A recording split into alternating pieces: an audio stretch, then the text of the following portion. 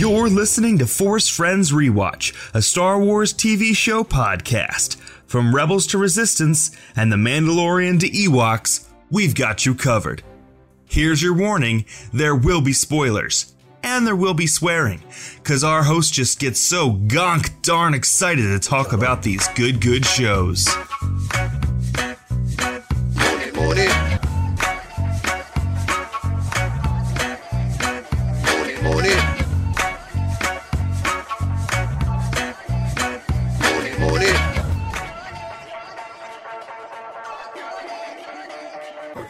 Welcome to Force Friends Rewatch. I'm your host, Andy, and Ryan is unavailable. On Force Friends Rewatch, we watch Star Wars television shows, and then we talk about them. We are currently covering every Mandalorian-themed episode of Star Wars TV, from Clone Wars through Rebels, and we are now covering Mandalorian Season 2, Episode 6, 7, something like that? The Believer.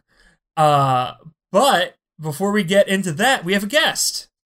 We're joined by, you know him on Twitter as Jerry the Canon Junkie.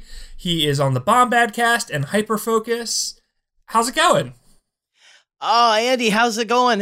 Thank you so much for having me on. It's so good to be here, and I'm excited to, don't feel bad about not, like, what episode are we on? Are we on 7 or 8? Because with Mandalorian, it's all I know is chapters. That's all it is. It's just it's like it's 15, right?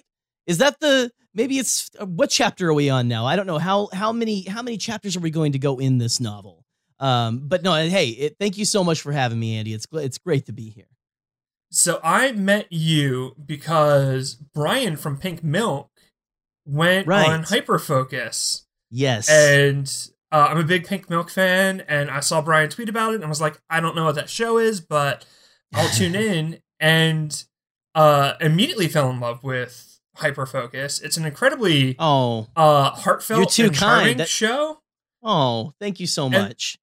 And then from there, I got into Bombadcast, and your co-host from Bombadcast is also great. So yeah, I love you guys. Scotty's okay.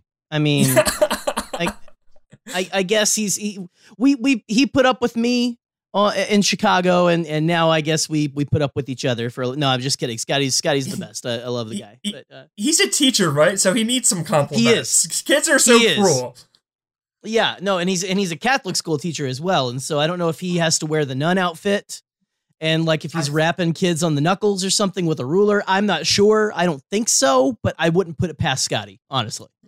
So I like to ask guests this question: like, how did you get into Star Wars? Because everyone's first Star Wars was typically something different. The first memory I think I really have of Star Wars is I believe we were at one of my grandparents' houses when I forget how old I was. I was a young youngster. But I honestly I wasn't much of a Star Wars guy until the early 90s. I was born in 87, okay? And I was a Ghostbuster kid. Like Ghostbusters, Teenage Mutant Ninja Turtles, dinosaurs, things like that, random stuff like that.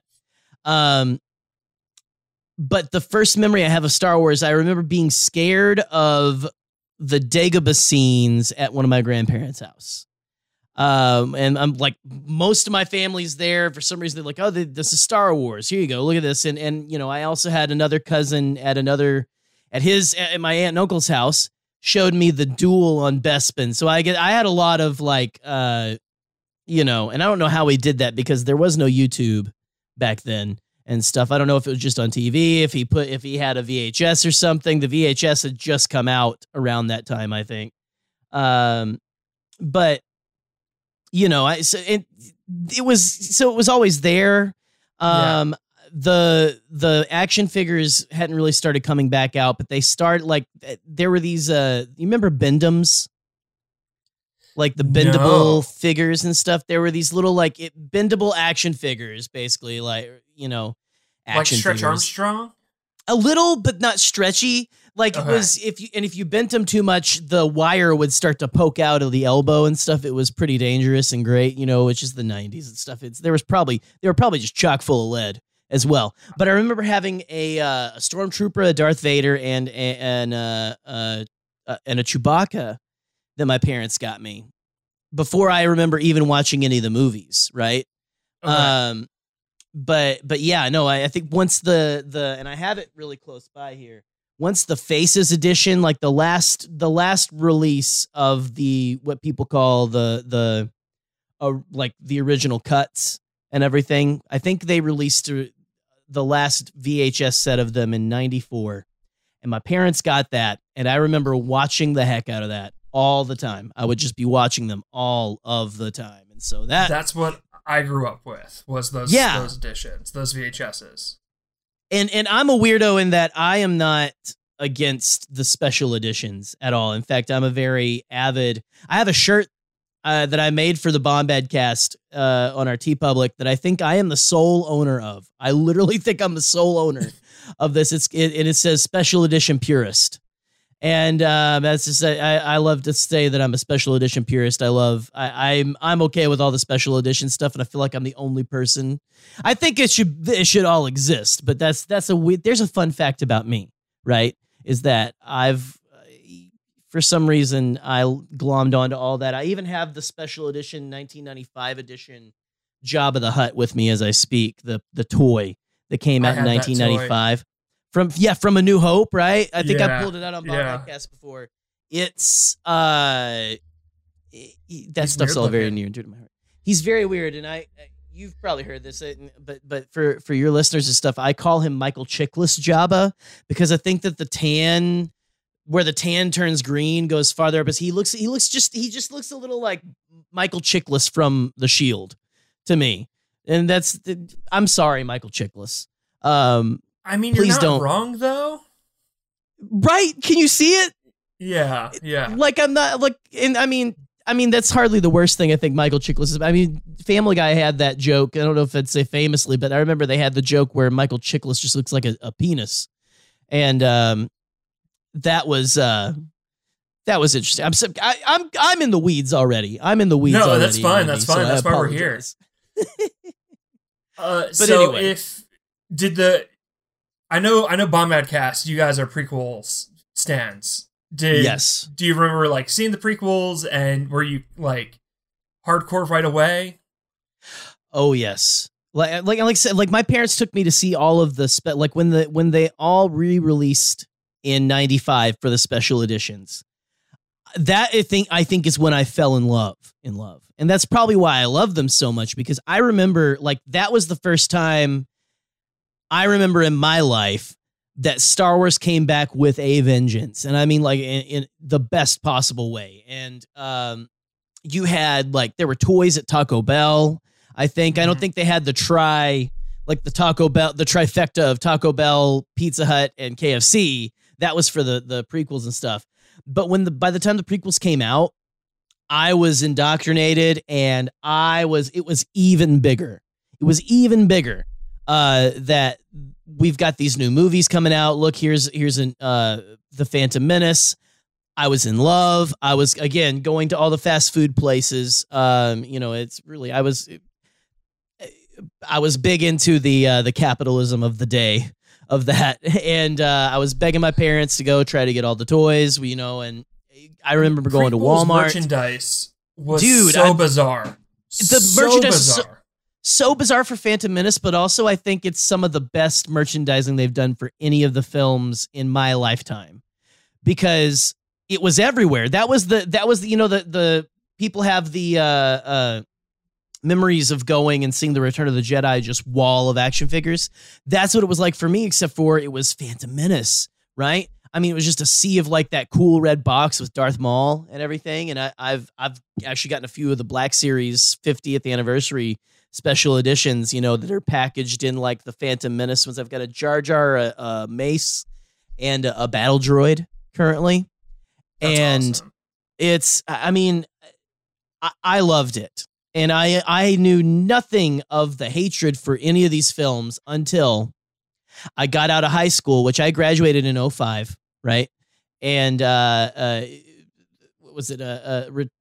I graduated in 2005. My graduation present was tickets to go to opening night with my best friend, like by ourselves for Revenge of the Sith. And so Revenge of the Sith was the first one I saw on my own, technically, of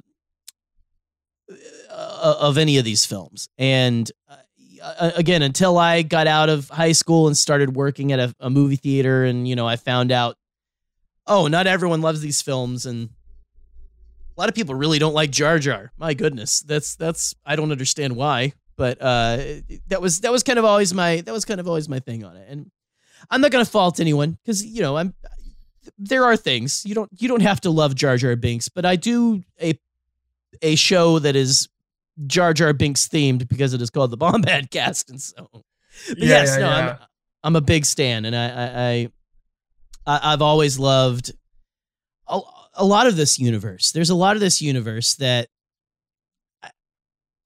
I try to say, you know, like I'm not sorry that I love most of it, but I love most of it. The one thing I think that made me not mad, but I was like, really, was the what do you call them? The helicopter lightsabers from Rebels. But even that, now I'm like, it doesn't matter. It's space it's space wizard physics. It doesn't matter. Physics shouldn't matter. And anyway, in Rebels, I remember thinking like, oh, well, that's a bit much. But now that I've seen it in like the Lego games and in Star Wars Visions, there's a umbrella lightsaber that does the hover, and I'm here for it. Like, it won me over. I'm all for it too. Yeah, and that's the thing where it's. I know a lot of people, they eventually the Disney era, quote unquote. I don't even like calling it the Disney era, but just this new era of Star Wars that we've got since the acquisition of Lucasfilm. You know, you've got a lot of people who are finding, I think, their wall of I can't tolerate blah blah blah, and for a lot of people, it's really bad stuff. but you know, I don't know if there is that for me when it comes to Star Wars. I'm almost now at this point. I remember being like, oh, they better not do anything weird with the new films. Like, they better have the transitions, and they better not do. I remember thinking they needed to not do flashbacks ever, because people were talking about like right after Force Awakens. Everyone was like, it takes place right after Force Awakens. Like, what are they going to do, a flashback, or like how are we going to find out stuff? And I remember being so vehemently against it. But now, just where we are with Star Wars and the stories we've been able to get, I'm almost the guy who's sitting back going, what do you got? Give it to me. You know? I don't know. That's my rambly treatise on how I feel about everything Star Wars. I think for a lot of fans, there is a feeling that if they don't engage with everything, then they're not a real fan, or they're somehow less of a fan, or they don't have the street cred. And so they'll read or watch or play things that they don't enjoy, and they'll force themselves to finish it so that way they can say they did it, but then they'll be pissed off because it was Star Wars that they didn't enjoy. And it's like, which isn't a good feeling. Hey, like, if Forces of Destiny isn't for you, that's fine. Like, don't watch it. Like, if the High Republic era isn't like your cup of tea, if you really love the like pilots and troopers of Star Wars and you don't enjoy the kind of mystical Jedi stuff, don't force yourself to read a bunch of comics and books that you're not gonna like. Like just be like, oh, that's cool, but it's not for me, and like I'm just gonna, you know, wait for the Cassian show. Like, that's fine. And I had to realize that just because I was running out of time. Like, when the new canon started, I was like, oh, I'm gonna read everything. And when it was a couple novels a year and a couple comics, that was fine. But then I graduated college and started seminary, and then I got an adult job, and it was like, oh no. Like, well, and there's that moment when you get an adult job where you're like, I can't afford this, and you miss some things, and then you're like, where the hell even are we now? Like, Yeah, so I'm more zealous with my time. I don't read everything. I do 3 podcasts. Which you shouldn't. So yeah, I pick the stuff that I want to read. I pick the stuff I want to play, and I make sure it's stuff that I think I'm really going to enjoy. And I can say like, yeah, I love this this era of Star Wars. There's something for everyone, and you shouldn't feel like you have to engage with all of it. You should just pick the stuff that like hits for you. But there is something for everyone right now with Star Wars, which is awesome. Absolutely. It's a beautiful time. I mean, I know a lot of people will get like bogged down with the, there's a lot of, there's too much negativity. There's too much this, there's too much that. And there is that side that if you choose to focus on it, and I have in the past of, well, there's all these, racist, homophobic, all these just like terrible, horrible people who are using their like hatred and like putting it onto Star Wars and saying like, oh, well, this isn't my Star Wars because it's got these things in it. That is terrible. But at the same time, there is so much that they're putting in these stories now to bring, I think, more people into it, people from different backgrounds and different walks of life. And it's beautiful and I love it. And that's the thing. Star Wars now is for everyone, unless you're probably a hateful person. So not to get too much into that. And like, but just let Star Wars into your heart and let the love shine through, man. That's all I gotta say. Especially if you have a platform, you should call that stuff out when you see it. Yeah, but it's also not anyone's responsibility to like engage with that aspect of the fandom 24/7. Right. Like, when I do see people be like, I've had to tell myself that. Yeah, absolutely. Yeah, when I've seen people be like, oh, I had to leave the Star Wars fandom, it was too negative. Like people were complaining all the time, or people were being like assholes. And it's like, look, I get it. I'm a non-binary Star Wars fan. Like, right. I get it. But that's what the block button is for. And like, you can curate it. Yeah. My Star Wars fandom is full of queer, joyful people who enjoy Star Wars, and I try and call the shit out when I see it, but I also will realize something happened in the fandom because I'll see people reacting to it, and I will not see it on my timeline unless right. I go looking for it because I have all the right people blocked. That's the way to do it for your mental health and all of that, yeah.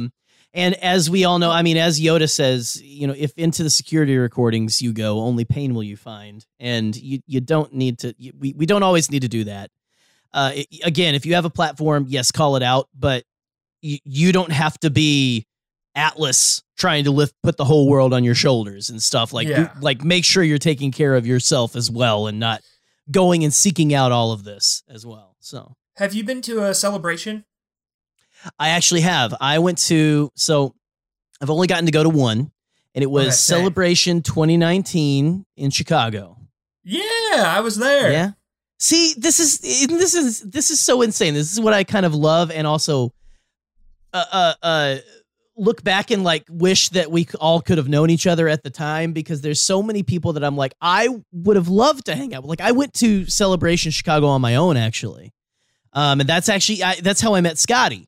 Scotty and his lovely, lovely fiance, Katie, took me under their wing, basically, and just kind of like let me hang out with them like a little lost puppy. And the rest, as they say, is history. But okay, so was it your first? That was my first. You said that was your first and only. Yeah. So my dad and I had always talked about going to a celebration together. My dad isn't super nerdy, but he likes Star Wars, and he knows that like that's kind of my thing. And so the plan was, when I finished seminary, I think it was Celebration 2016 or 2017. Right. We were going to go to that together. That didn't happen because I came out of the closet. Okay. So it was not a thing. A bunch of my friends went without me, which is fine. They shouldn't miss it because I couldn't afford it, and my dad was not going to go with me anymore. But then, Evan is my fiance, we went in 2019. And congratulations, by the way. Thank you. Yeah. You're welcome. There was like this bittersweet moment of like, I was supposed to be here with my dad, and like, it kind of is a bummer that it's my first celebration and he's not here with me. But then I was like, I'm here with my favorite person in the world. This is fine. That seems like, again, that seems like the best trade-off you can do for that. Yeah. And like, Evan likes Star Wars. Evan isn't the biggest Star Wars fan in the world, but like, we had a blast together. Like, we had such a good time. That's fantastic. Co-host That's Ryan, what matters. That's what matters too. It's just going and having a blast and being with people that care about you and stuff. That is what I loved about that celebration, is finding people who I mean, I've created lasting relationships with and stuff, you know, and it's more than just a nerd convention. It feels like if I get to go to the next one, I'm starting to worry that I may not be able to go to the next one just financially, but and if it happens, but if I get to go to the next one, I'm so excited to get to meet some people, you know, like get to hang out with people who I talk to on a daily basis, just online and stuff. Just it feels like the next one, if I get to go, is going to be summer camp. And I don't know if you feel that, if you're even planning on going, but that, to me, it just feels like it's going to be summer camp. Co-host Ryan has been to almost every celebration. Like, he has been to an absurd amount, and hanging out at the last celebration, because we were 501st buddies. Nice. He lives in California. I live in Maryland. We were having such a good time at Celebration, like reconnecting and hanging out in person. By the end of it, I was like, do you want to start a Star Wars podcast? Like, I love this so much and I want to keep in touch with you. Like, let's do a Star Wars podcast together. So that's like how Force Friends came to be. And I feel like we've made so many podcasting friends now and like Twitter friends that like you were saying, Celebration feels like more than a con. And like with these online relationships and like connections we've made, the next celebration, the past several years as well, is going to be summer camp. Like running around and seeing as many people as we can from the Star Wars fan community that like we talk to on Twitter all the time. It's going to be awesome. Absolutely. Not to mention the epic karaoke that I am certain will happen just from conversations I've seen around the Twitter sphere, if that's a word I can use. I know there is a big need. People are like, we need to do some kind of karaoke or something. I don't know. And I will get up there, make a fool of myself. I don't care. I mean, I think I sing pretty good, frankly, but but I will get up there and shake my ass and all that kind of stuff just to have fun with all you people. But anyway,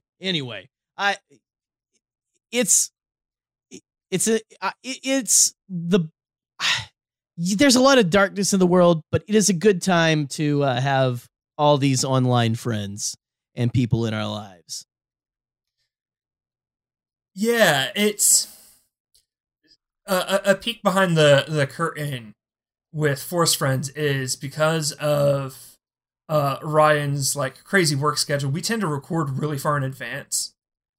And because of the nature of news and current events and stuff, by the time we're recording, or by the time an episode is releasing, typically, like, current events have already happened and the discourse has moved on. Right. So we tend not to, like, get in the weeds in current stuff. I mean, maybe I'll tweet about it from the podcast page if I feel like, you know, this is a Star Wars discourse thing that should be commented on. But we don't get to talk about it on air a lot. And just because of the nature of that, I almost feel like that might be a good thing, that people can just come to this podcast. They know we're not really going to get into current discourse. We're just going to talk about Star Wars, and if it's relevant to the episode, we'll talk about it. But otherwise, you know, if it's a thing happening right now, we recorded this 3 weeks ago, so we didn't talk about it. But yeah, with Bombadcast and Hyperfocus, do you feel like you guys have to kind of weigh in on stuff more often than not? I mean, it's definitely come up. There's been times where we've tried to stay out of stuff in our early days, not from because there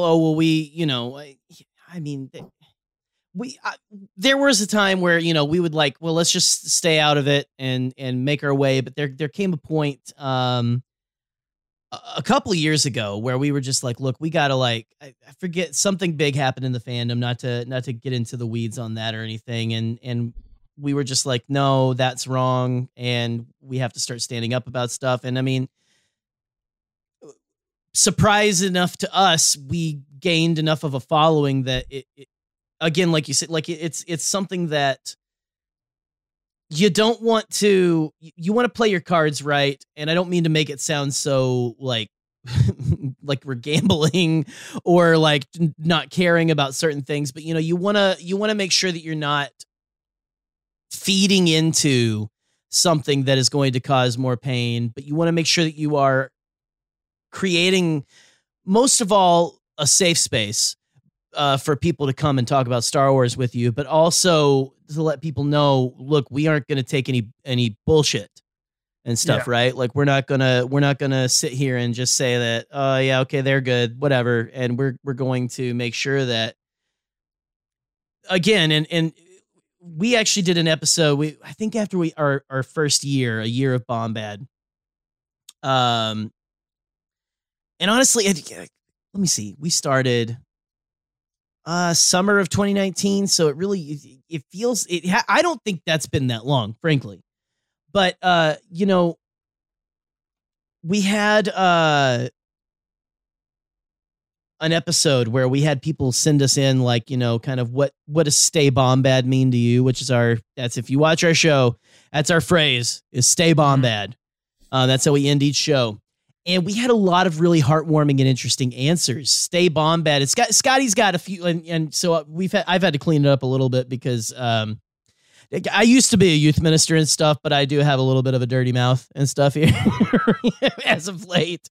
And Scotty's got a lot of students that watch our show, but we had students and just people really reach out to us and say, like, staying Bombad to me means being positive and sharing stuff that you love with other people, and really just being kind of a bit of a light to people and stuff like that, like making sure that you're I don't know. We had a lot of really heartwarming responses. And so that I was not prepared for that. And honestly, like I think you actually, Andy, if I may call you out, messaged me after an episode of, I think it was the episode with Brian of Hyperfocus. Yeah. And I have to tell you, that meant the world to me. Because if there's one thing I want to do with my life, it is to make people feel safe and comfortable and be someone who is someone that you can rely on, someone that you can talk to, someone who, that's always been something I've been striving for, whether I'm doing ministry or right now not, whatever. I want to be someone who is constantly I don't know. I feel like I'm patting myself on the back now. But I do have to tell you that meant the world to me, because that's all I want to do, is to just have fun, but also just, I want people to feel safe. I want people to feel welcome when they're around me. The thing that happened was I came on the Hyperfocus live stream. Yes. And you just invited me on, and you immediately picked up on the fact that I was non-binary, and you got my pronouns right. And I felt really welcome. And I appreciate it. I had just come from work. I looked very masked.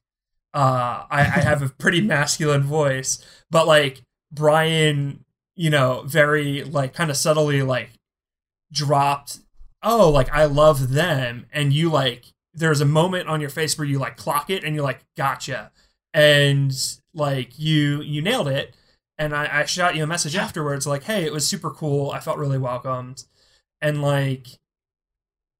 when it comes to this sort of thing with like having a platform and like wanting to be a positive space, but also like wanting to, you know, call out the right kind of bullshit when it needs to be called out.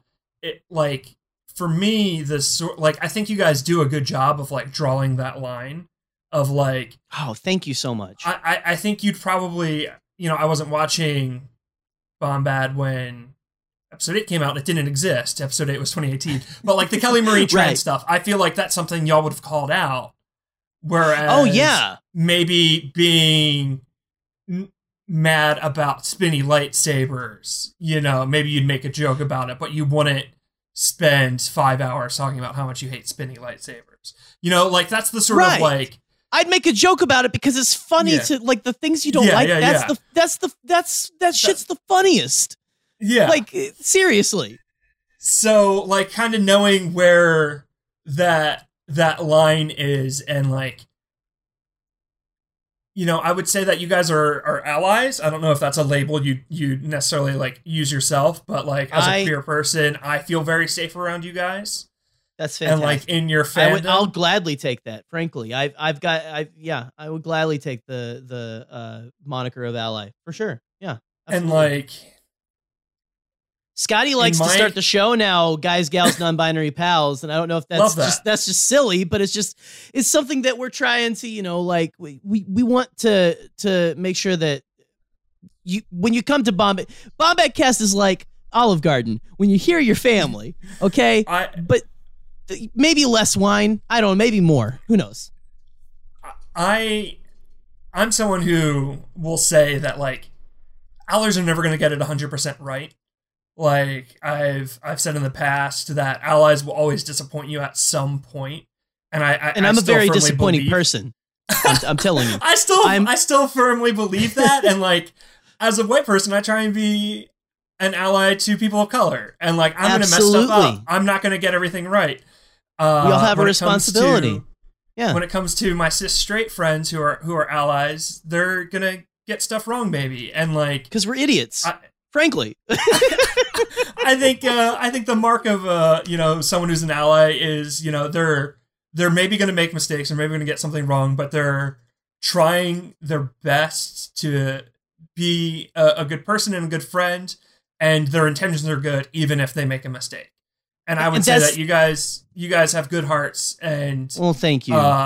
You know, Star Wars podcasting, you know, there are people who don't, and that sucks. So yeah, I like your show, and I think y'all are rad. Well, thank you. And I now feel like I need to pay you for that fantastic compliment and everything. But no, I mean, make a clip and use it to make some money on Patreon or something. Hell yeah. There you go. I mean, that's something we haven't launched yet as a Bombadcast Patreon, because I don't think we're ready for that disappointment. But anyway, but here's the thing. Like I'm truly humbled by your words and everything, because it is like, and I love that you're saying that, because it is like, that's the thing. Like I feel like I'm a person who's just learning, and we're supposed to talk about Star Wars on this podcast. I promise we will. I knew this was going to happen. I feel very connected to you because of that moment and everything. And I appreciate all of the kindness and stuff, because that's all I want to do. I don't want to like get a pat on the back. I just want to be someone who can talk to whoever. And I'm, again, like, I think you both, like you went to seminary and stuff. I was going to be a youth minister, or I worked in ministry for over a decade. And now that I am online and I'm meeting people of different walks of life and backgrounds and stuff, you know, I'm still learning. I am still learning. I feel like even today as a 34-year-old man, and I want people to teach me. I want people to teach me how to be more tolerant to people, how to be kinder to people.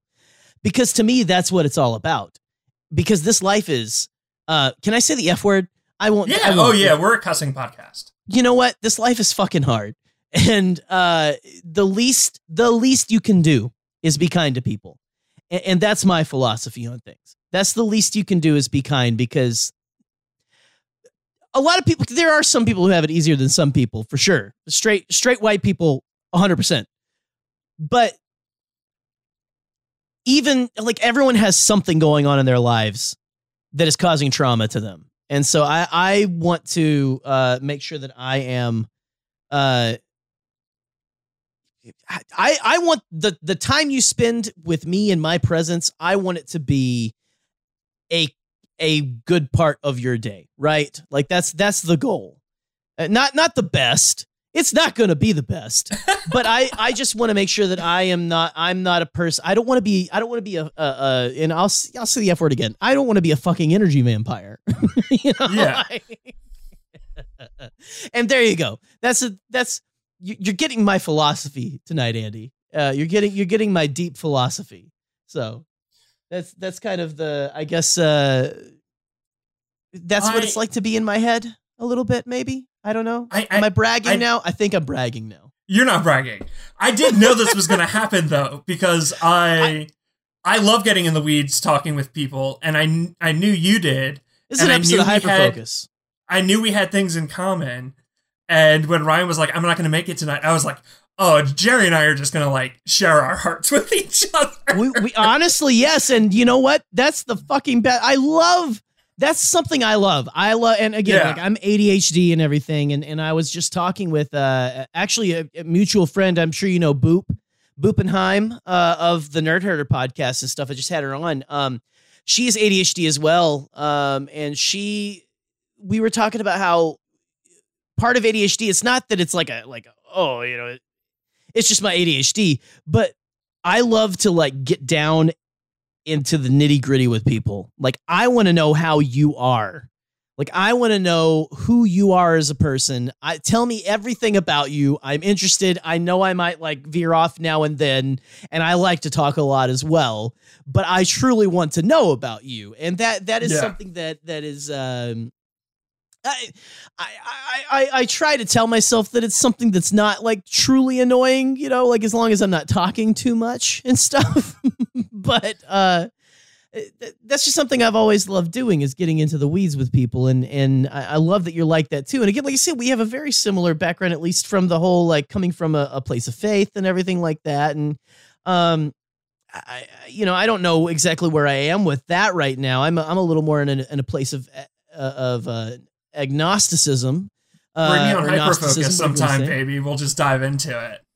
Man, you know what? And maybe that's an episode of Hyperfocus right there, because I've been really thinking about that and stuff. And I honestly, like, you would love to talk with like I don't know if you follow Nick Milky any and stuff. I know he's in the steam room with Pink Milk every now and then and stuff. But he is a guy he's still a church guy, but he is like a church guy who talks to me and goes, "Yeah, no, I get it. Yeah, I'm with you," and stuff like that. And so that's something that I appreciate about him and everything. But anyway, we are really in the weeds right now. My God, we are in the weeds. 37 minutes in, I'm going to do the recap, okay? Welcome to Force Friends Rewatch, everyone, where we talk about our feelings. It's great to be here. This is an episode of Hyperfocus. By the way, listeners, Hyperfocus is a great show where Jerry deep dives, interviews people about like where they're at in life, and like sometimes they talk about Star Wars, but usually they share their hearts. And if you liked this discussion so far, go over, and I'm gonna plug Brian's episode because that was the episode that made me a fan. Go listen to Brian's episode. Beautiful. Yeah, it's really good shit. I loved just like really like even connecting with him on a parental level and stuff like that, because that's something I didn't get an experience with when I was younger. And now that I'm a parent and everything, like just like being a dad is just such a, anyway, I'm about to get off into, listen. Yeah. Like Andy said, if you want to check that, if you want to check that shit out, you can check it out. It's fine if you want to. Right. But we also talk about Star Wars sometimes. So this episode of Mandalorian, it picks up with a junkyard, and it turns out that one transphobe is picking up another transphobe, and they're going to help Mando break, or they're going to help Mando steal some information about where Baby Yoda is being kept. I'm sorry, I'm still recovering from that. That's great. Yeah. Bo-Katan isn't there yet. I'm a liar. Fennec Shand is there, and Boba Fett is there, and he's cleaned up the armor. It looks amazing. I really love the matte finish. I think that I just about fell out of my chair. So I actually went to visit my parents in Arkansas when that came out, because I've had a lot. It's been a lot going on in my life recently. But I went to visit my parents when that episode came out, and when Boba Fett stepped out, I mean, like, imagine. So my parents love Star Wars, right? And I think my brother-in-law and my sister were there, but they were like, they love it. They're very casual. And I am getting up, walking around, hands on my head, like, oh my gosh, look at his armor. Like, it's crisp. I really dig it. I want that Black Series right now. Like, I want it so bad. And there's different versions that I should be able to get, but finances and things. Apparently I have to eat is a thing now. And so anyway, that Boba Fett matte finish though, I should have brick, man. I should have brick when that. It's cool. It's very cool. It's cool as hell. So they come up with a plan to break into a facility. They need Boston transphobe to kind of like hack into the system. Space Mando, Boston. Which planet is Space Boston is what I want to know. Mando and Space Boston do some war crimes to some freedom fighters. They break into the facility. Mando's got to take his helmet off. It's pretty emotional. As a scene, it works. If you think about it too much, it doesn't make sense. The computer, like, why's it got to scan a random face? Don't worry about that. It's an emotional moment. It works. Sometimes storytelling is a great plot device. Like, it's like we need him to do this in it, and that's fine. In my mind, it's just to make sure you're not a droid.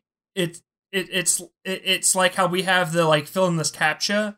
It's just to make sure that droids aren't stealing things, because Rebels use droids as spies all the time. I like that. Well, but also in the Clone Wars, they have those very vivid, like very realistic holographic disguises.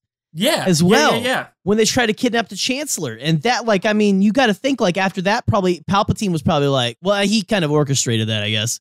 But you think he was probably like, you know what we got to do? We got to have face scanners to make sure that it's not some weird hologram thingy. Okay? If you want to no-prize it, you can no-prize it. It can make sense. Right. They fight their way out. It's a great fight scene. Tons of shore troopers and stormtroopers. It's all really cool. Oh, I forgot They get away, and they let Space Boston leave. That's the whole episode. Do you like this episode, Jerry? Now that the recap is done, do you like this episode? I love it. Yes, your recap that I stepped all over. Oh, you're good. You're good. But what if I was like, nah, I fucking hate it. Yeah, like we talk about why you hated it, but bullshit. There's so much in this that I love. Again, like the first time I saw this, I was with my parents in Arkansas, and they have a weird setup for their living room. They have like a tiny TV, so I'm like, I remember when I was a kid watching TV on their tiny flat screen TV. Like it's like Michael Scott, you know, when he has that little tiny LCD that pulls up from the. That's how it's bigger than that. It's like a 20 inch or something. But I was like right up underneath the TV. They were all in their chairs and stuff, and I'm just like sitting there like, there's so much. There's so much in this. Like the whole the prison planet, which don't even get me started on how the New Republic has prison planets and stuff where they're like, we're gonna make basically it's Space America. We're gonna have essentially slaves. Prison labor is fucked. Like that's not a good thing. Prison labor is not a great thing. It's not a great thing. Bad. And I wish that even a galaxy far, far away would realize that. But I don't know. There's so I like the character of Mayfeld. I again, that's to say, like, I love you, dude. I don't know if you could tell. I was a little. I don't know if you could tell I was speechless because I fucking wasn't. But at first, I was dying when you started out with like the two transphobes and stuff because it's so fucking funny. it's really disappointing because It I love Mayfeld as well. Yeah. I also think Bill Burr is a good Great actor. character. Yeah. But Bill Burr is a pretty outspokenly bad dude. Like, he is and it's not him doing Yeah. a shtick. Like, it's not him being funny and telling jokes. It's like him in it's interviews. really disappointing. And it sucks. It sucks that he's in Star Wars. Yeah. He's not as bad as Gina. Yeah. And like, I feel like I haven't mentioned this in a while because Gina hasn't been on an episode in a while. Guys, like, it is so much more than just the anti-vax stuff that she did. Yeah. Like, her transphobia is rampant. Her anti-Semitism was rampant. It's It's not good shit. And so, like, it's disappointing, like, wanting to watch a Star Wars and being like, oh, yeah, I got to remember that these assholes are, like, out there. But Well, and it's that being said, Mayfeld is a really compelling character in this episode. oh my gosh, more than we ever thought he could be, right? Which, I mean, that was the whole thing. I think the whole conceit with having him on was he used to do like Star Wars jokes in his set and everything, and it was kind of funny. Like, they were like, "Oh, look, now he's in a Star Wars and stuff like that." But the character became something different in this episode, and that's something. And again, this is easy for me, a straight white guy, to say. That you try to just look at them. If you want to watch this as a Star Wars, you look at it and you go, that is not Gina Carano. That is not Bill Burr. Those are the characters and stuff. It's hard to divorce from that and everything because, again, it is what it is. But the character of what they do with him in this episode, I really love. Like, I love the character's motivations, especially in that very Tarantino scene. And I don't know if you want to jump around too much or anything like that, because that's we can just talk about what we like. I love that Tarantino-esque just table scene where the tension is so high. It's so high. The tension is really high. The Star Wars lore they drop in this episode, like the references to other canon material, is really cool. Like, seeing the Shore Troopers here, talking about Operation Cinder, which was in a comic book and then a video game, and then now in The Mandalorian. Like, that's all really cool. And does my heart good? Does my comic junkie, my canon junkie heart good to see all this shit? Seriously, it's really slick. What I think is great about that scene is that it solidifies that Mayfield was wrong in the Jeep. Like, Mayfield goes on this diatribe about how the New Republic is just the same as the Empire. Yes. And that what's it matter besides Alderaan or Mandalore? Like, where you're raised determines who you are, and no one has any choice, and everything's the same, and Mandalore and Alderaan are both gone, and what's it matter? And it's like, well, first of all, you picked two planets that the Empire destroyed. Exactly. So, like, that right there is the difference, my guy. And then two, the New Republic doesn't have an Operation Cinder. Like, we see the New Republic fall in episode 8. They don't do an Operation Cinder. They just have prison slaves. They just have prison slaves. That's it. The prison workforce is not great. And, like, sorry. I apologize. Well, like, to that point, the New Republic is flawed, but it's not as bad as the Empire. Right. And, like, Bill Burr is an asshole. He's not as big an asshole as Gina Carano. So, like, everything is in, like, measures. Like, isn't it insane? Isn't it insane how it's like there's a little bit of it in everything? Go on. But, like, I remember when this episode aired, people being like, I can't believe Star Wars would say that, and, like, this is a whatchamacallit. This is like admitting that the anti-Disney fans are right by saying the New Republic is just as bad as the Empire. And I'm like, guys, but Bullshit. The character who is saying this is Mayfield, and he's wrong. And the point of the episode is that he's wrong, and that he even admits to himself that he was wrong. It's like when Kylo said, "Let the past die, kill it if you have to." Kylo Ren is wrong. Like, yes. Thank you. You have to think about who the character is that's saying this. When Obi-Wan tells Luke, "You have to murder your dad. You can't save him." Obi-Wan is wrong there. I wish that people would realize that there's a point where fictional characters, just because a fictional character says something as a fact, doesn't mean it's a fact in that fictional universe. That's something I think that Pablo Hidalgo has even said. But nerds can't get it through their heads that characters can have motivations in this universe. And so, or that they can be liars, or they can be mistaken, can be wrong. Or they can be wrong and fully believe their worldview things. Can be toxic. Yes, but I kind of love how, like, you're right, like Mayfeld kind of goes on a little journey in this episode where he is like, what he is saying is, I get what he's saying. To me, he's a very DJ character. And I know, like, a lot of those fans were talking about, they don't like talking about DJ, but Mayfeld is very DJ. He's kind of being don't join at the beginning there, but he does, to me, I think the character of Mayfeld puts up this big badass exterior, but I think there is a heart underneath it.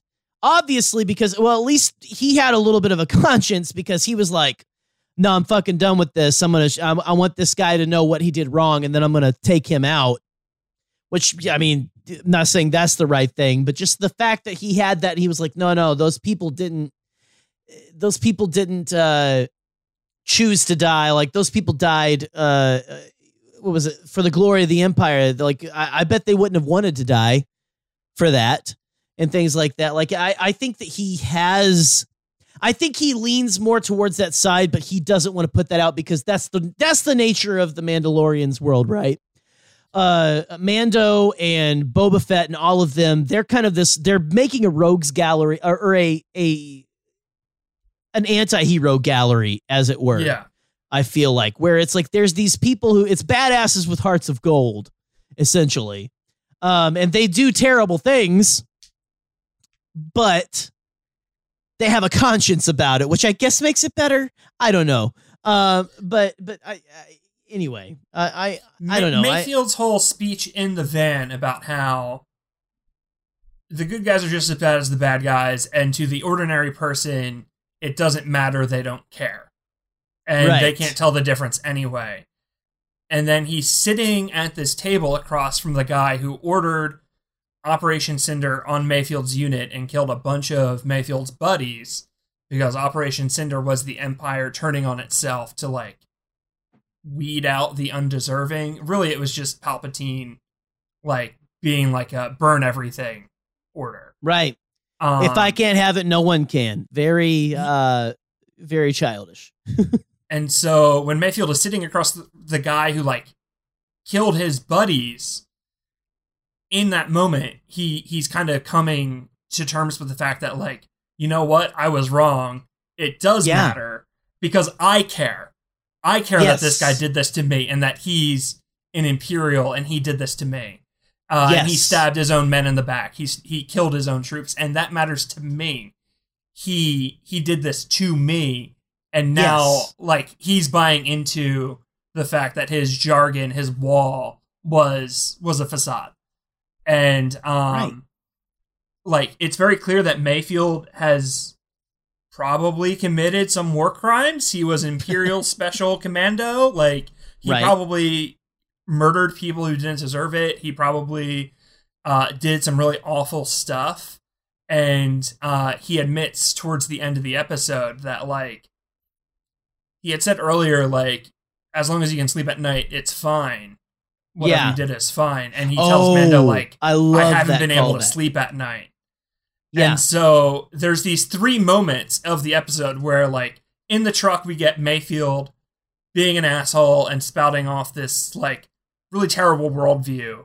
Then we get the confrontation that, like, oh, Mayfield is realizing he was wrong. And then we get the admission at the very end to Mando of, like, I was lying and I was wrong. Yeah. And it's a really you got to read between the lines, but it's there. The beautiful line of "Now I can sleep at night." Yeah. Or something, it's good right? shit. I think that's like, oh man, this is my shit. Like, I love this. Like this, and Star Wars is all about redemption and stuff. And I mean, I like this is why we talk about, like, you know, like I talk about how being in ministry and stuff for a little while and everything, and being a person who wouldn't speak up about things so as to keep the peace for a little while, if I'm quite honest, to where I, you know, over this last several years, I couldn't keep my peace anymore. I very much identify with episodes like this, where it's like, it's someone who their conscience finally gets them. It's like, you know what? Fuck the system. Fuck all of this. Fuck how I feel. This was wrong, right? Like, this is wrong, and I was wrong, and I need to move on. And I'm excited. Honestly, I'm excited. And again, however you feel about Bill Burr, I would like to see more of the character. But just honestly, because this episode, like, I didn't think we were even going to get this character back, right? Like, I didn't care. I didn't give a shit about him. And when they were like, we're going to go get him, I'm like, oh, really? Mayfeld? Okay, I guess that makes sense. He was an Imperial. I want to see what the writers have for him, where he goes from here. Again, and Bill Burr is an asshole, but I'd like to see where it goes from here, honestly. And I mean, the way they leave it, I think he's going to pop back up, just because the way that the episode leaves him. I would be surprised if he didn't come back. Right. It's complicated because I do really love the character. It is frustrating having to deal with Bill Burr in my Star Wars.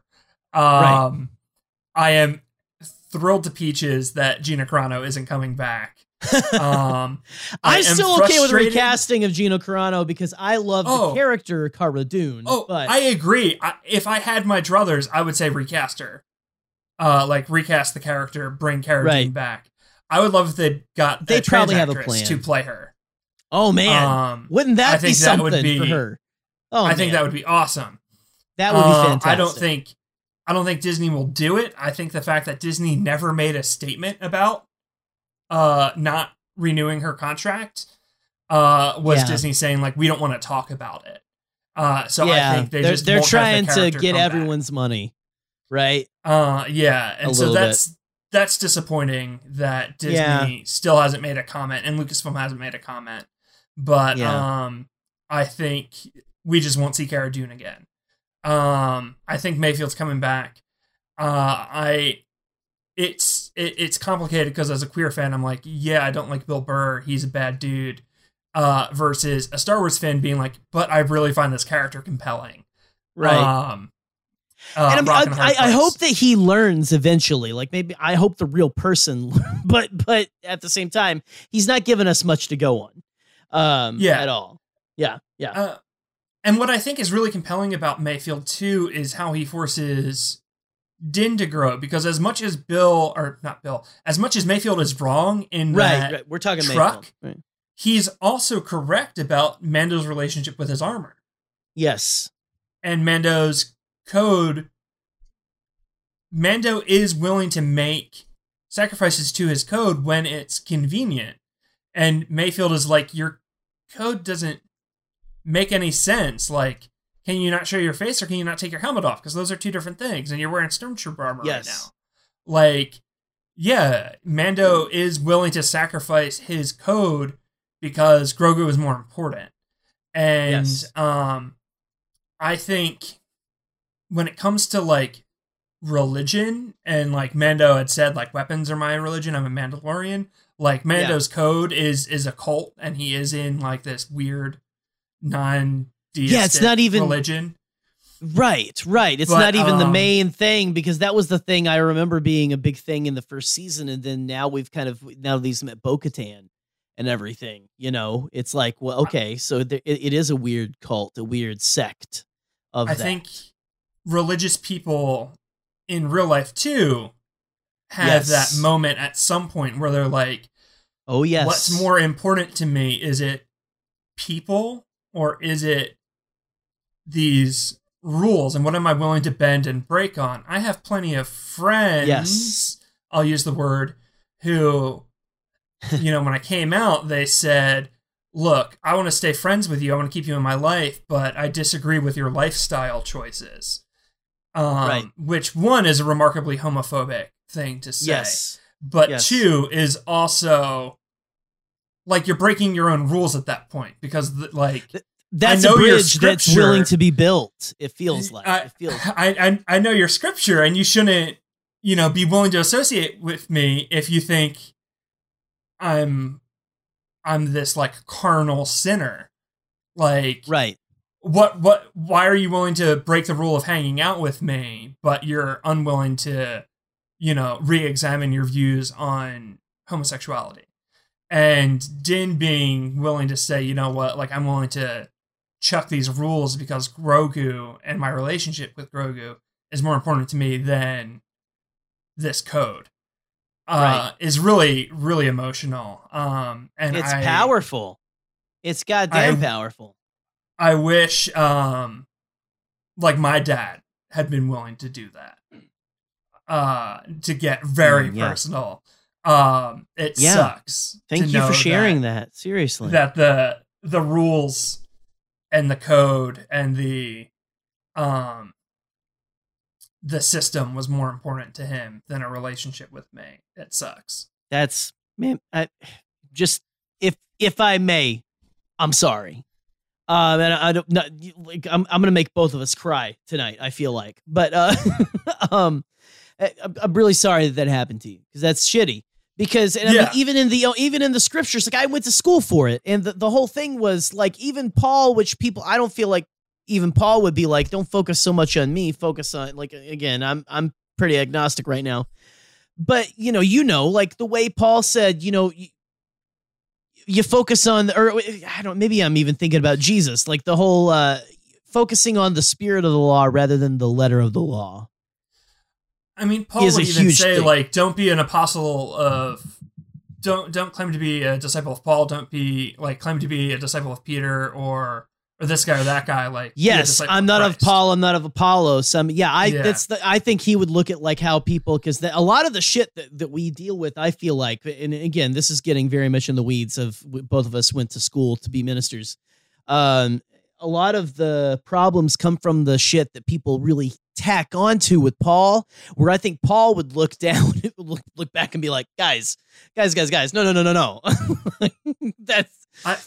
I was giving an opinion and you should focus on the other guy, not me. Anyway, sorry, I was very recently on the podcast Let's Hang Out, which is a great podcast. Two lesbians do it. And I talked about how Paul was my first bully. The Apostle Paul was my first bully who picked on me. Yeah. But go check out that episode if you want to hear me talk about being queer and a pastor and all that nonsense. I'm gonna have to check that out, like, honestly. The podcast is phenomenal. They're really cool over there. So, but yeah, it's this episode, like, rewatching it, because I watched it once, obviously, but rewatching it right before doing this, like, that was really weighing on me. And it was just like, oh, damn, like, he had his moment of, like, no, my relationship is more important than my religion. And just, like, that moment of, like, oh, man, this hits so hard. This hits this little weird goblin puppet and this space samurai. Like, oh, my heart. It's let me emotionally, like, just toss my baggage onto this. It's beautiful. That's what this is for. It's to for you to see yourself in these characters, and it's why everyone deserves to see themselves in this, and to take it and go, wow, I attach to that. I really identify with that, and it really helps me in my journey in this real world. And it's powerful, and I love that shit, man. I love that. Seriously, I'm with you. That's a powerful part, because that's something, like, you know, to me, the most important part of my faith was, again, the relationships and everything. That was to me what it was grounded on and everything. And I don't know. I just, again, I mean, it's I really had that powerful. moment with. It's really powerful. I had that moment with Evan of, being like, this man who I'm in love with, you know, if I step forward with this, I'll lose everything. Right. I'll lose my job. I'll lose my family. Is this relationship with this person, is this connection with this person more valuable to me than all of that other stuff over there?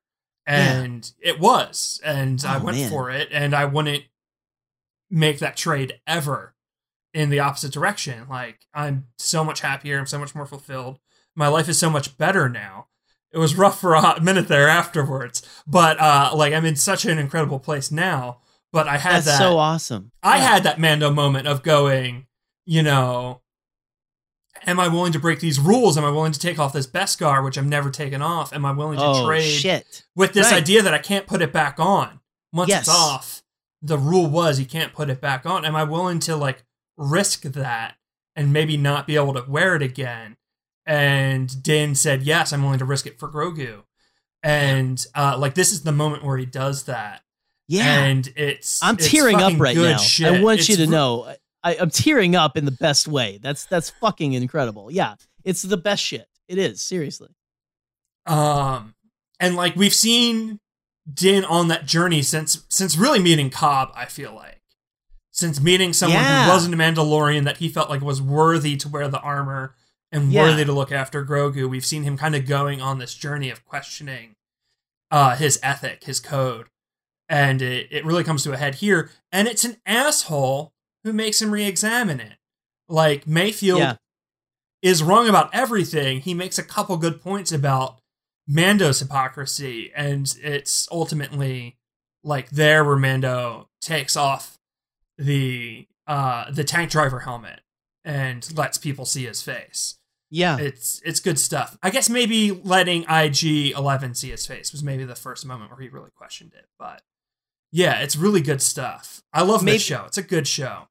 It's so good. And like I mean, I'm even just thinking back now to the IG-11 moment where he goes, "I'm not a living being." It's the difference. So I think, again, to take it back to our faith in the past and stuff, you know, dogma versus what your true morality is, right? Like, are you going just based on the dogma, or are you living by here are the things that I can't let go, right? Like, these are things that are integral to how I feel I need to be as a human being, right? Like, people should always supersede rules. Exactly. Relationships should always supersede, in religion, like, we refer to it as law. Like, people should always supersede law. People should always come before rules. A relationship should always be what's most important.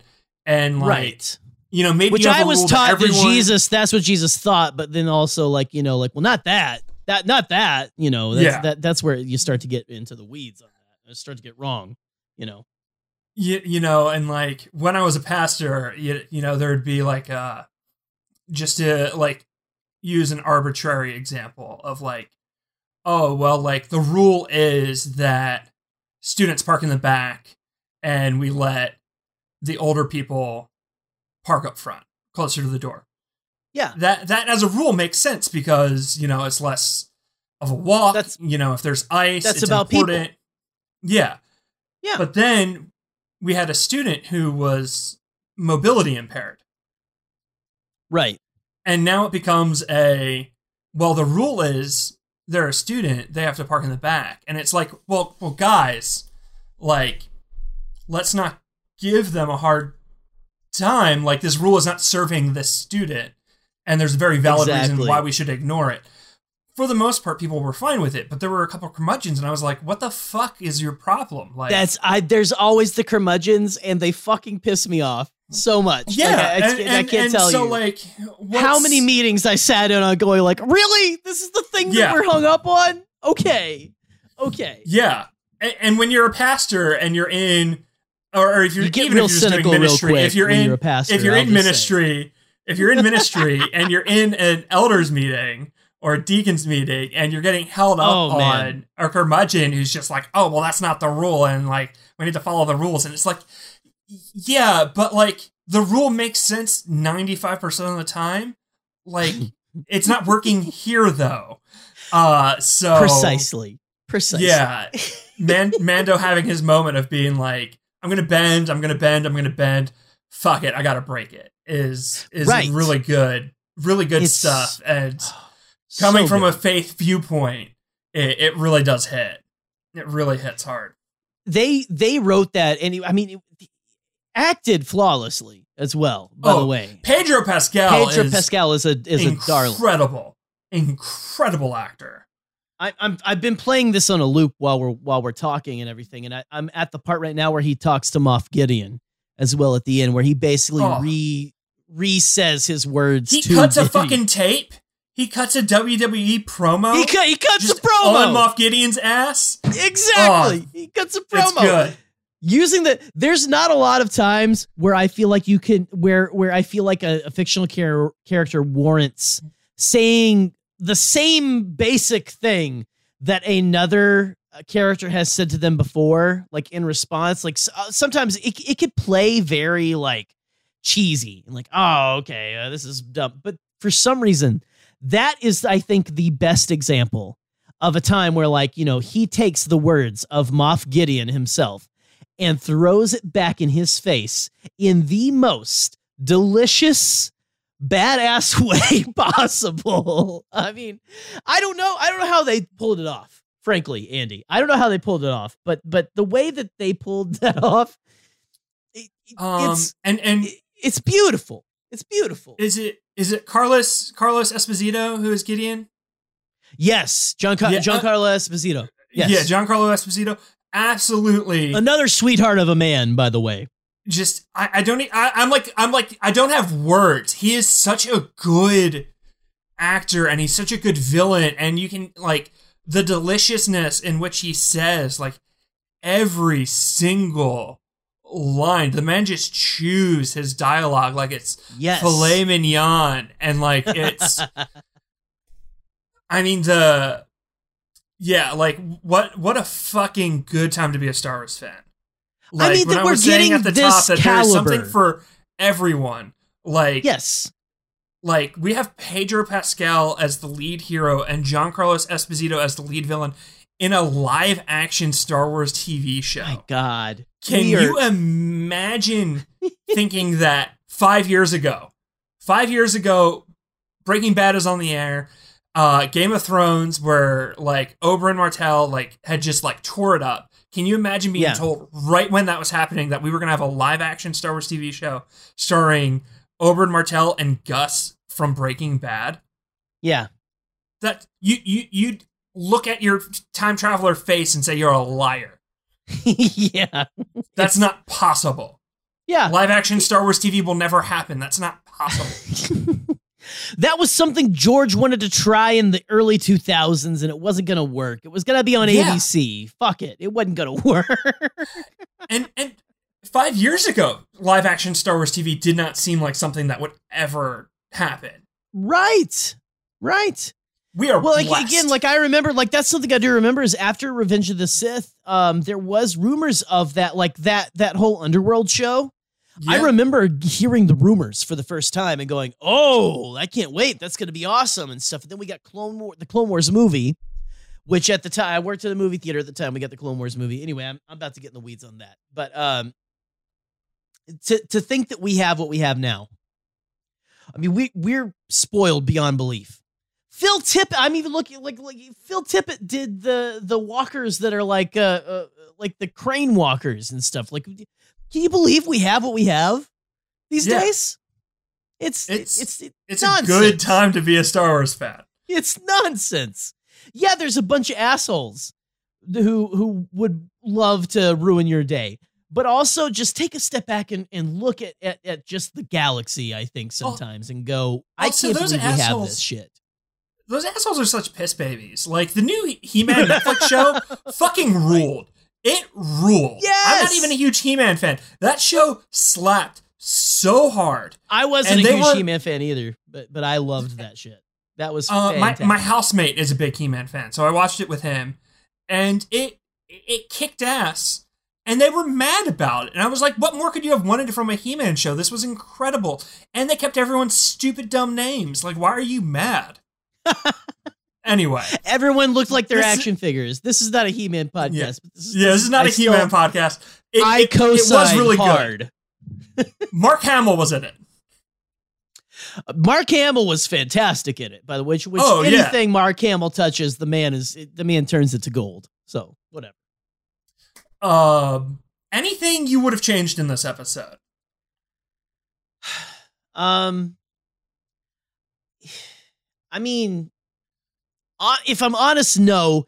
He walks past a character who is, I think, an alien species from Force Awakens, and at the time, I think I thought it was the first live action Lasat. I don't know if you know what I'm talking about.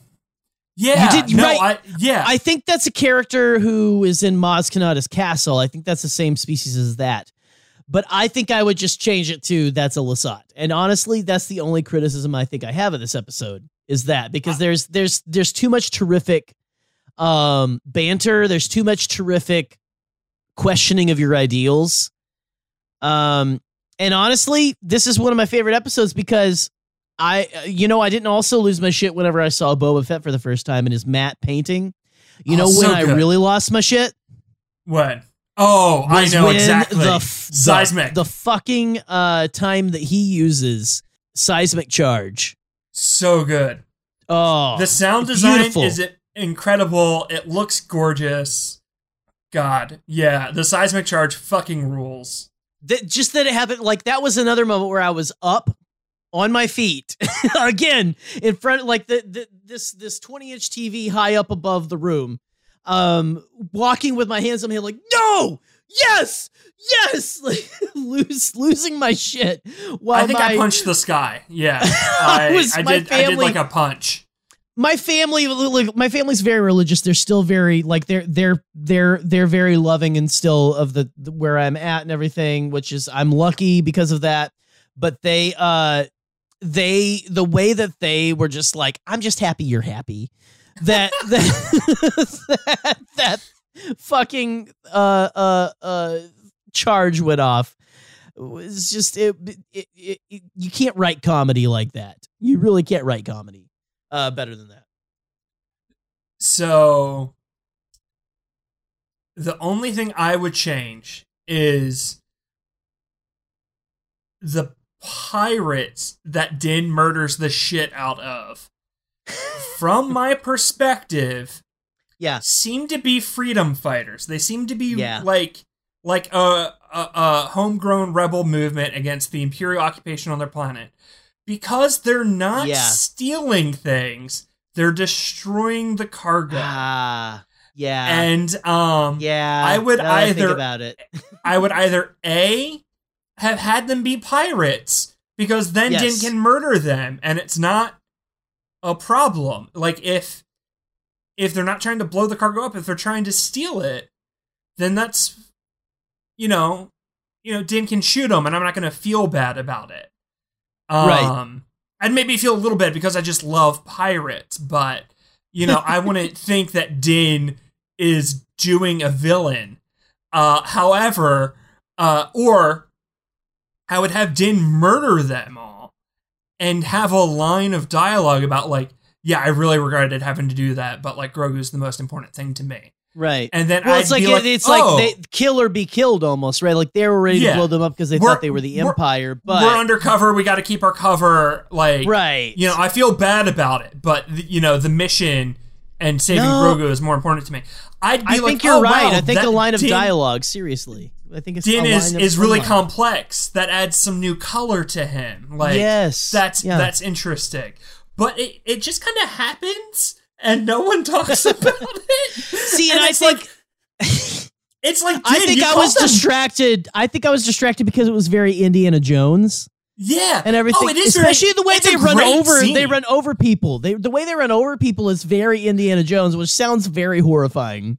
And I mean, Indiana Jones in and of himself, I'm interested to see how they play the new movie because, I mean, there's a lot of like, We're taking artifacts from people we probably shouldn't take artifacts from.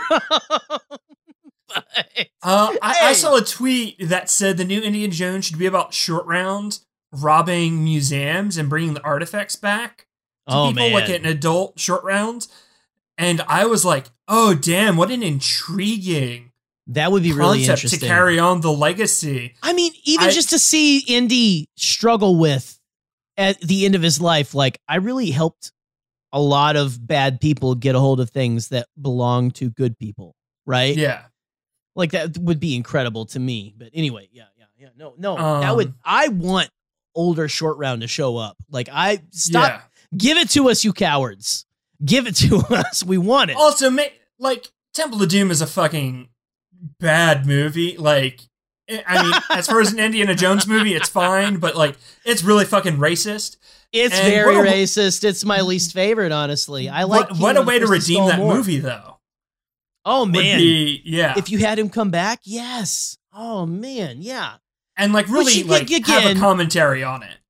It's that's another topic for another day. But, like, you've got, like, the pitfalls of Indiana Jones. I mean, those movies are of a time, of another time. It's insane. So, but yeah, the pirates, they're very clearly not pirates. Din can call them pirates and murder them, and the show can move on. But yeah, line of dialogue being like, "I regret it. I had to keep my cover." It would show that he still had some shades of gray. He had to stay alive so he could get Grogu as well. Yeah, that's the thing. Is like they were trying to kill him because they thought he was Imperial. Yeah, no, or just have them be pirates. Like, remove the thermal detonator thing, have them trying to steal it, and then it's not even an issue. But that's all I would tweak, either direction, line of dialogue, or just a tweak of the action scene a bit. And I think it would have been a perfect episode. I'm going to change mine to that. Right. Okay. Because you're right. Like, I didn't think about it until you said it. I'm like, shit, you're right. That was very blatant murder. I love pirates. I'm a huge pirate nerd, like historical pirates, fictional pirates. Oh, yeah. So when they were like pirates, I was like, oh, they're going to be stealing. And then they were blowing it up. And I'm like, oh, I think those are freedom fighters. Oh, shit, Din, no. I mean, the Empire is a piece of shit. And they're like, no. Pirates don't blow things up. Pirates steal. Pirates want to sell it. And pirates want to profit. Exactly. Which, I mean, maybe they're like maybe the village paid pirates to protect them, right? Like, oh, yeah. I'm trying to make you feel better. I don't know how to make you feel better. It's all good. But I will say, we talked about Mayfeld's speech. When they're driving through that village, it plays very well. But you're right, he is wrong ultimately. Mm-hmm. But it is kind of a thing where it's like, yeah, no, America has done shitty things to normal people. Just like, I mean, America's the fucking empire, and then you've got like if you have like Switzerland or whatever, who is the New Republic or whatever. I don't know why I'm getting so real world. Trying to find there, but like you've got like these people, like even the goodest, even the best of regimes, they do have their downfalls and stuff. But like you said, it's not the New Republic aren't fucking fascist. So the New Republic has its flaws. I'm wrestling with this as we speak, for sure, but they are significantly better than the Empire. Like, the New Republic did not build a Death Star. It didn't. Right. The New Republic did not, like, carpet bomb Mandalore to make it uninhabitable. Like, oh, man. Yeah. Like, Mayfield's two examples of, like, oh, if you live on Alderaan, you believe one thing, you live on Mandalore, you believe something else, and they're both gone, and, like, both sides are the same. And it's like, well, no, the New Republic and the Empire aren't the same because the Empire destroyed those two examples you gave, my guy. Right. Like, yeah, it sucks that you're in a prison work camp. That's not good. But I'm sure he has a lot of thoughts on the New Republic, for sure. Yeah, especially like being a prisoner like that. Oh, for sure. Yeah. Anywho, Jerry, where can people find you? Hey, you guys can find me hanging out over at the Bombadcast, BOMBADCAST. And that's the first time I've ever said that, and that played really well, frankly. I really enjoy how well that sounded very melodic, so I think I might start doing that. But go check us out at the Bombadcast. We do live streams every Thursday of the main show. My buddy Scotty does game streams on Wednesdays usually, and then I do, as Andy has very kindly, I think, I seriously appreciate the kindness. It's undeserved in my opinion, but I appreciate the kindness for Hyperfocus. The last episode we did was with Boop from the Nerd Herder podcast, and it was probably the most ADHD of any of them we've ever done. So go check that out if you want to know what it's like to be inside of an ADHD person's brain.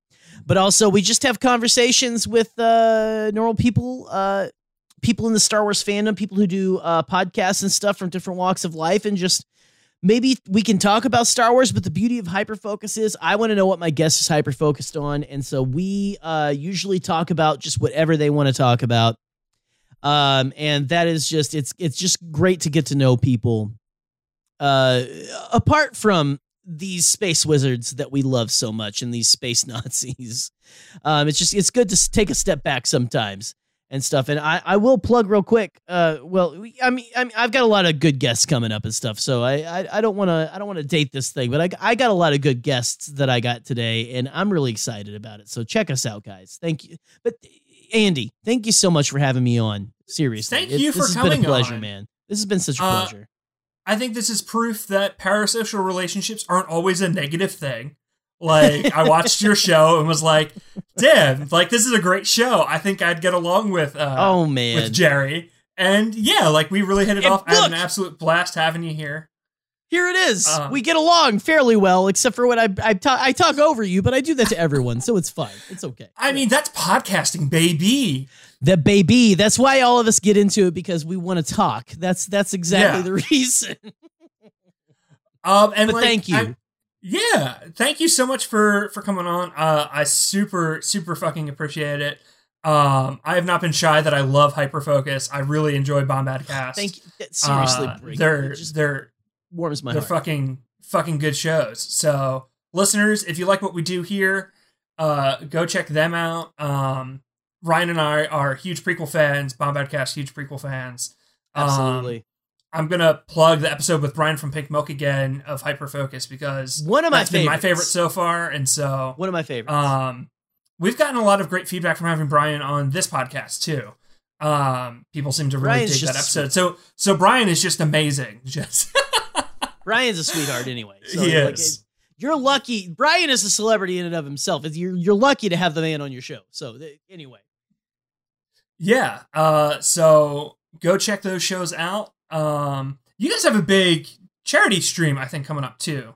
Right? We do. And I would be remiss if I didn't mention anything about it. So thank you for bringing it up, because I think I might have had one glass too many of wine to remember that I need to probably mention this. So thank you.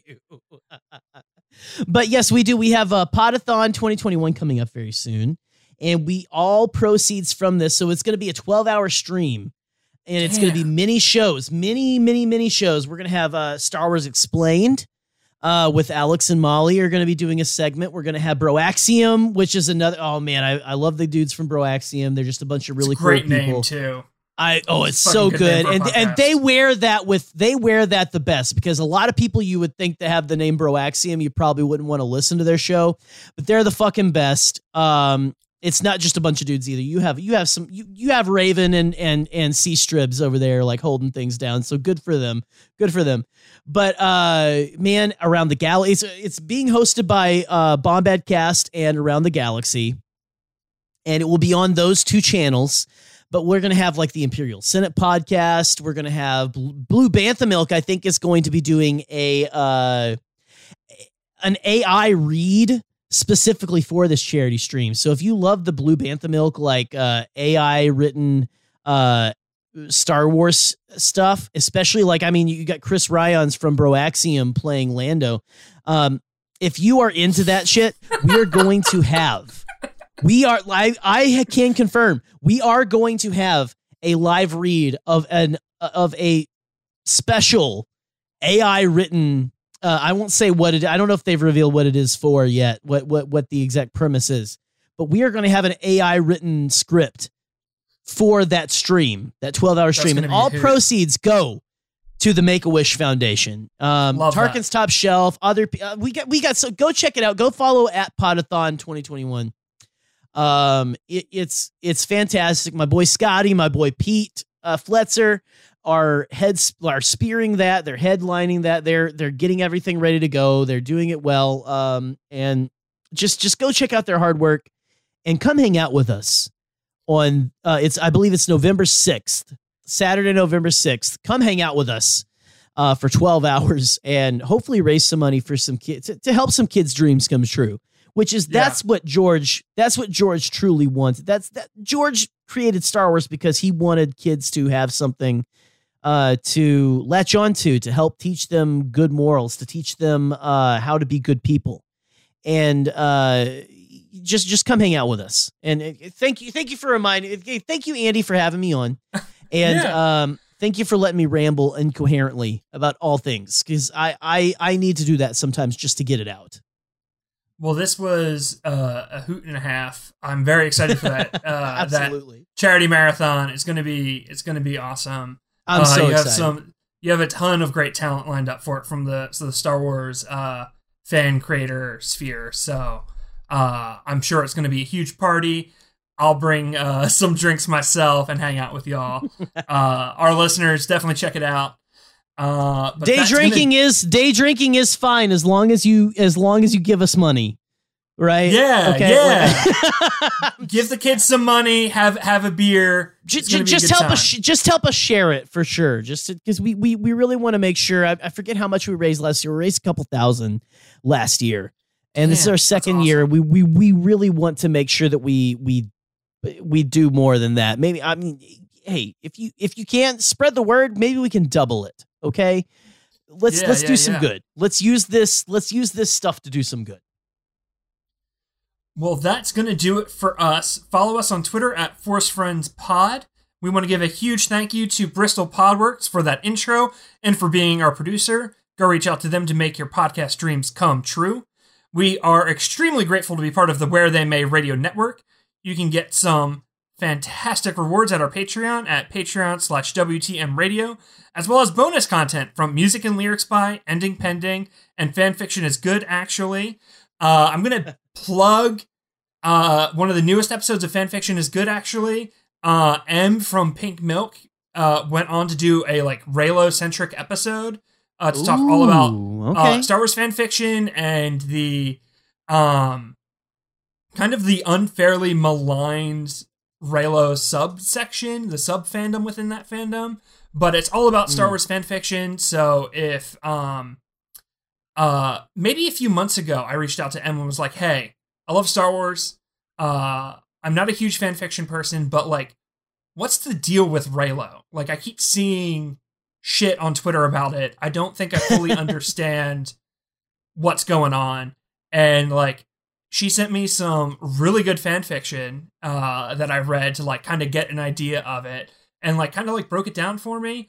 It's just people having fun. Reylo's it's fine, but go listen to that episode of Fanfiction is Good. Em is amazing. Evan, who does that podcast, fucking is great. It's a good episode. Go listen to it. But yeah. That's, I kind of ruined the outro there because I wanted to talk about that other podcast on our network. But it's a great podcast on our network. Plugs, man. It's all about the plugs, baby. It's all plugs, baby. It's all plugs. Plugs, baby. It's my fiance's podcast, so of course that's fantastic. That's beautiful. He done talked about a Star Wars, so of course I got to plug it. Hey, you got to support your man, okay? That's all I got to say. You got to support your man, okay?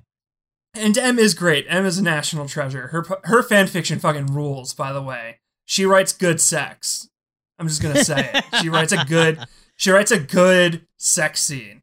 And heterosex normally doesn't do it for me, but Em writes good sex. She's doing the Lord's work right there, for sure. It's important. Absolutely. Yeah. Now that I'm like bright red talking about sex. Nothing to be. Hey, man, hell yeah. Sex there is we go. great.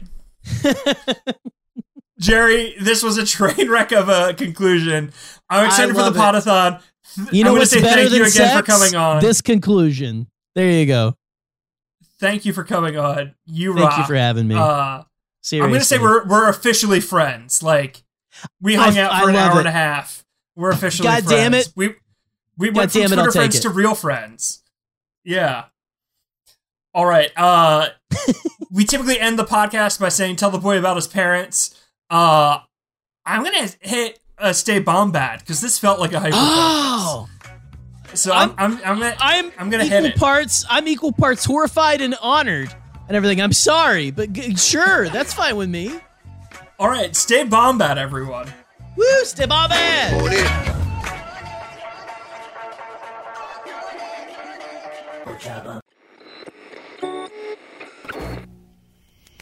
Where They May Radio.